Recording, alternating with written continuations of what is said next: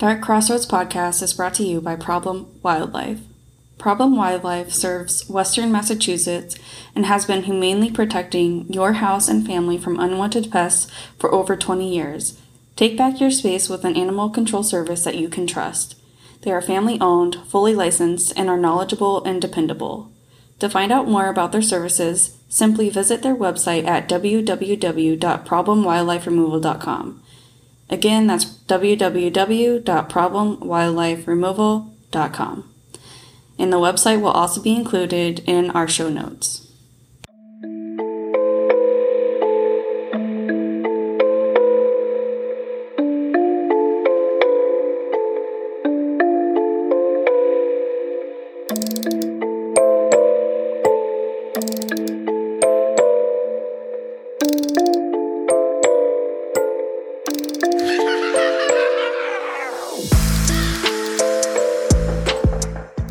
Hey Weirdos, welcome back to another episode of Dark Crossroads.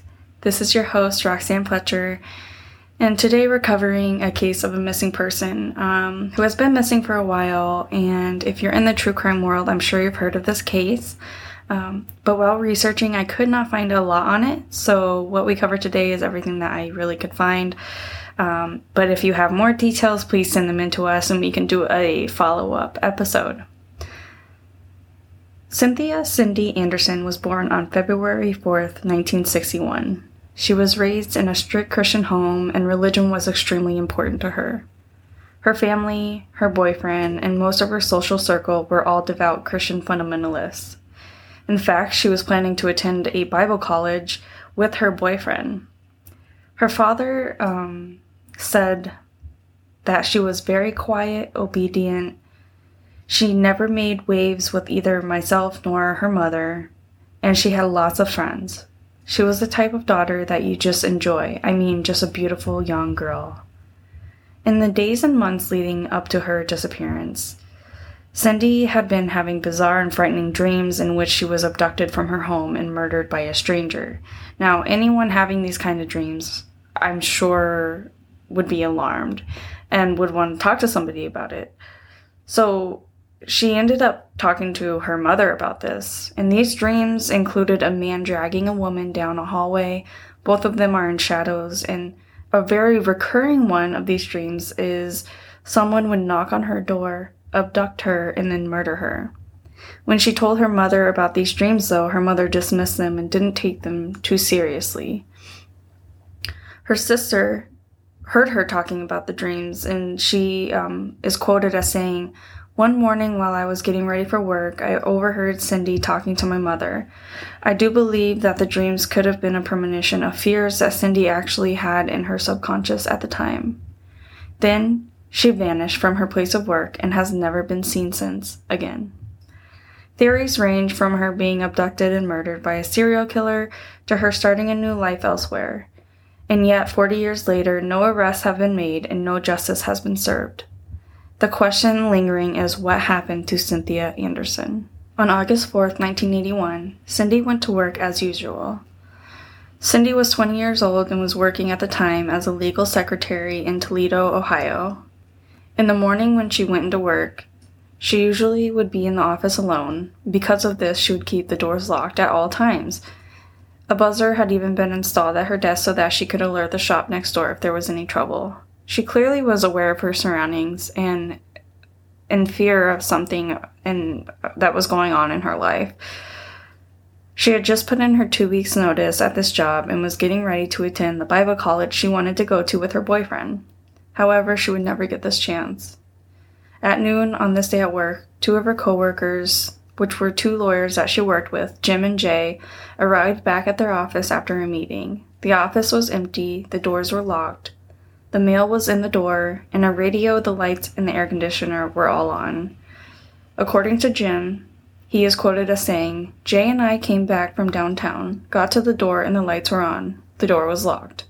We unlocked the door, went inside, we yelled for Cindy, and there was no answer.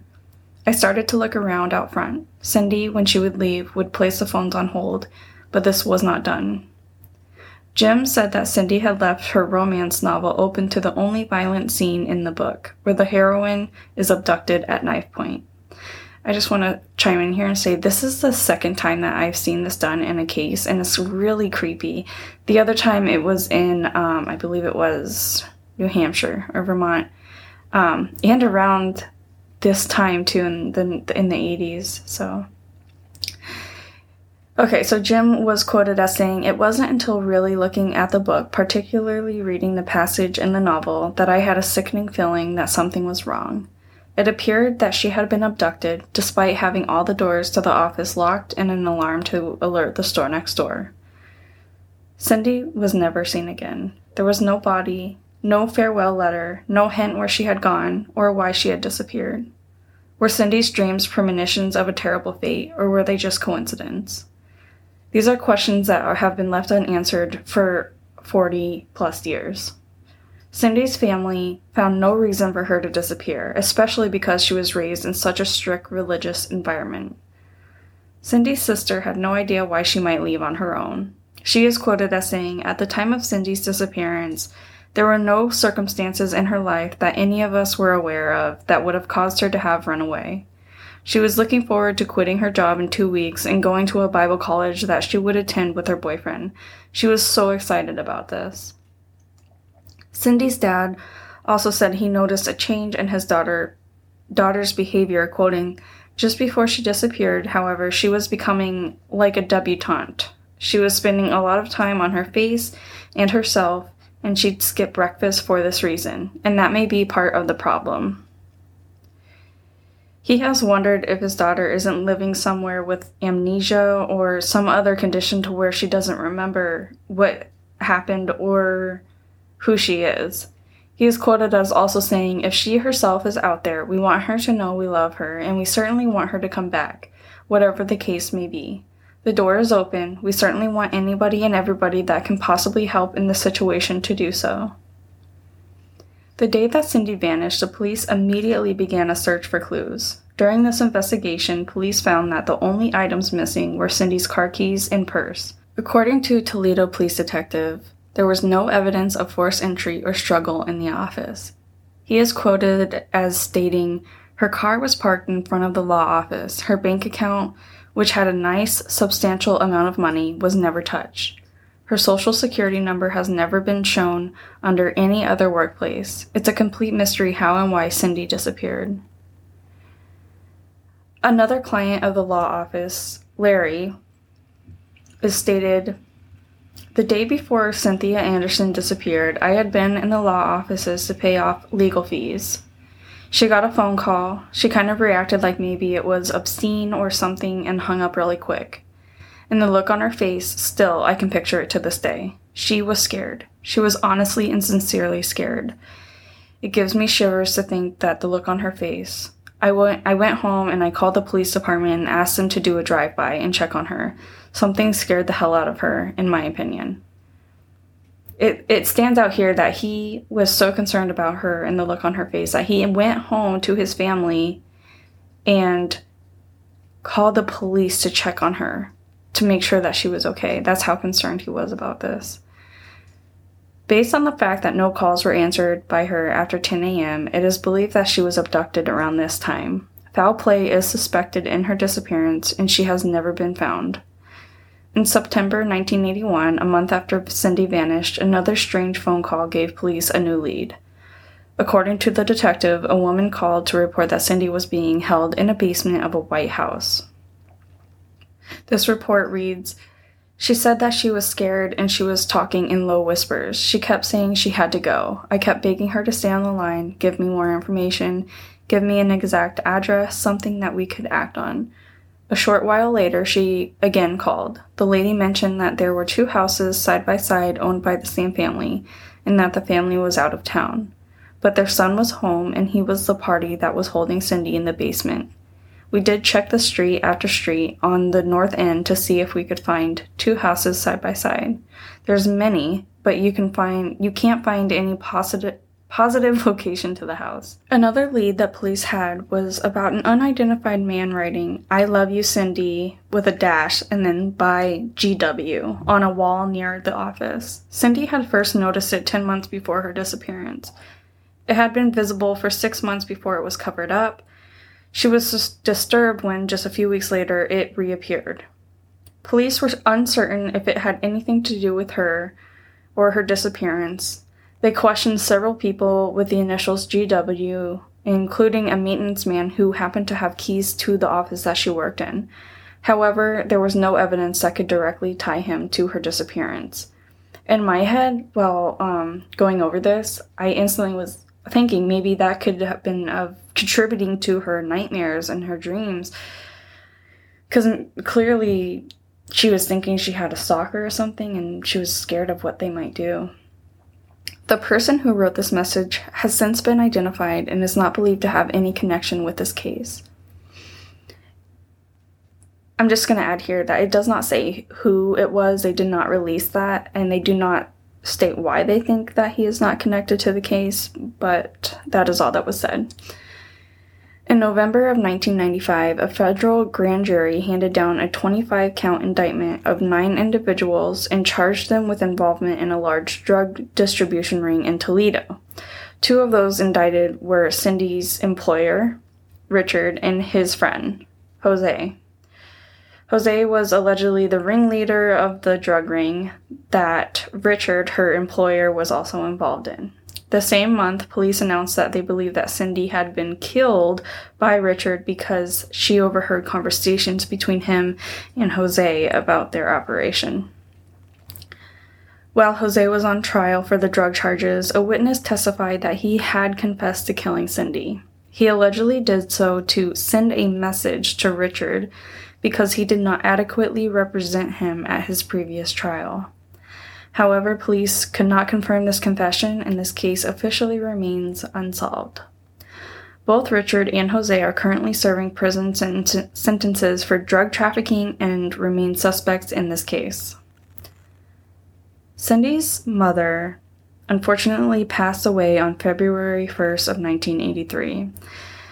And following her passing, her father passed away on January 2nd of 2008. They sadly never got closure for their daughter and justice before their passing. Cindy is described as a white female with brown eyes and short, tight, curly brown hair. Her date of birth is February 4th, 1961. She was last seen on August 4th, 1881. She is 5'4", around 150 pounds. Her marital status is single, and she has 2 scars, a fishhook-shaped one on the inside of her right knee and a chickenpox scar on her forehead. She was last seen in Toledo, Ohio, and she was working as a legal secretary. If you have any information about this case or anything regarding Cindy, you can contact Crime Stoppers anonymously at crimestoppers.com, or you can contact the police station at Toledo, Ohio. Alright guys, thank you for hanging out again today. I'm really hoping to get some light on this case, so if you could share it as much as possible, that would be awesome. And also, don't forget to rate, review, like, subscribe, follow, wherever you're listening to this and on social media. And you can also find us at our website at www.darkcrossroadspodcast.com. And also, I am looking for some more submissions for our Creepy Corner episode. So if you have any scary stories, true crime stories, or anything that you want read on the podcast, please email that to darkcrossroadspodcast@gmail.com. And I just wanted to let you guys know that we got rid of Patreon, and we're now doing a very similar thing to Patreon, but in Buzzsprout, and I will have that posted on Facebook and our website. So, with that said, thank you guys for hanging out today. Don't forget to be weird, stay different, and don't trust anyone. And with that, I will see you guys next time. Hey, Cara, have you listened to the latest episode of our podcast, I Utterly Can't? Of course I did. I have to say, it was utterly amazing. I see what you did there. But seriously, I think we're getting better at this. We might just become the next MFM. Perhaps. We definitely are just 2 ladies sharing our thoughts on true crime and paranormal stories. True, but I think we should start thinking about merchandising. We could sell Murderino t-shirts and mugs. Jen, we can't do that. Why? We don't need to be sued for copyright. We want to cover true crime stories and paranormal stories, not become a story. How about ones that say, yeah, I'm going to ghost this way? That's utterly terrific. You did it again. I did. Puns. It's what's for dinner. So if you've got a punny appetite for true crime and paranormal stories and a little bit of other weird things mixed in, tune into our podcast, I Utterly Can't, where we talk about things that make us say, I utterly can't. We'll never be good at that. No, but we'll still try. Yeah.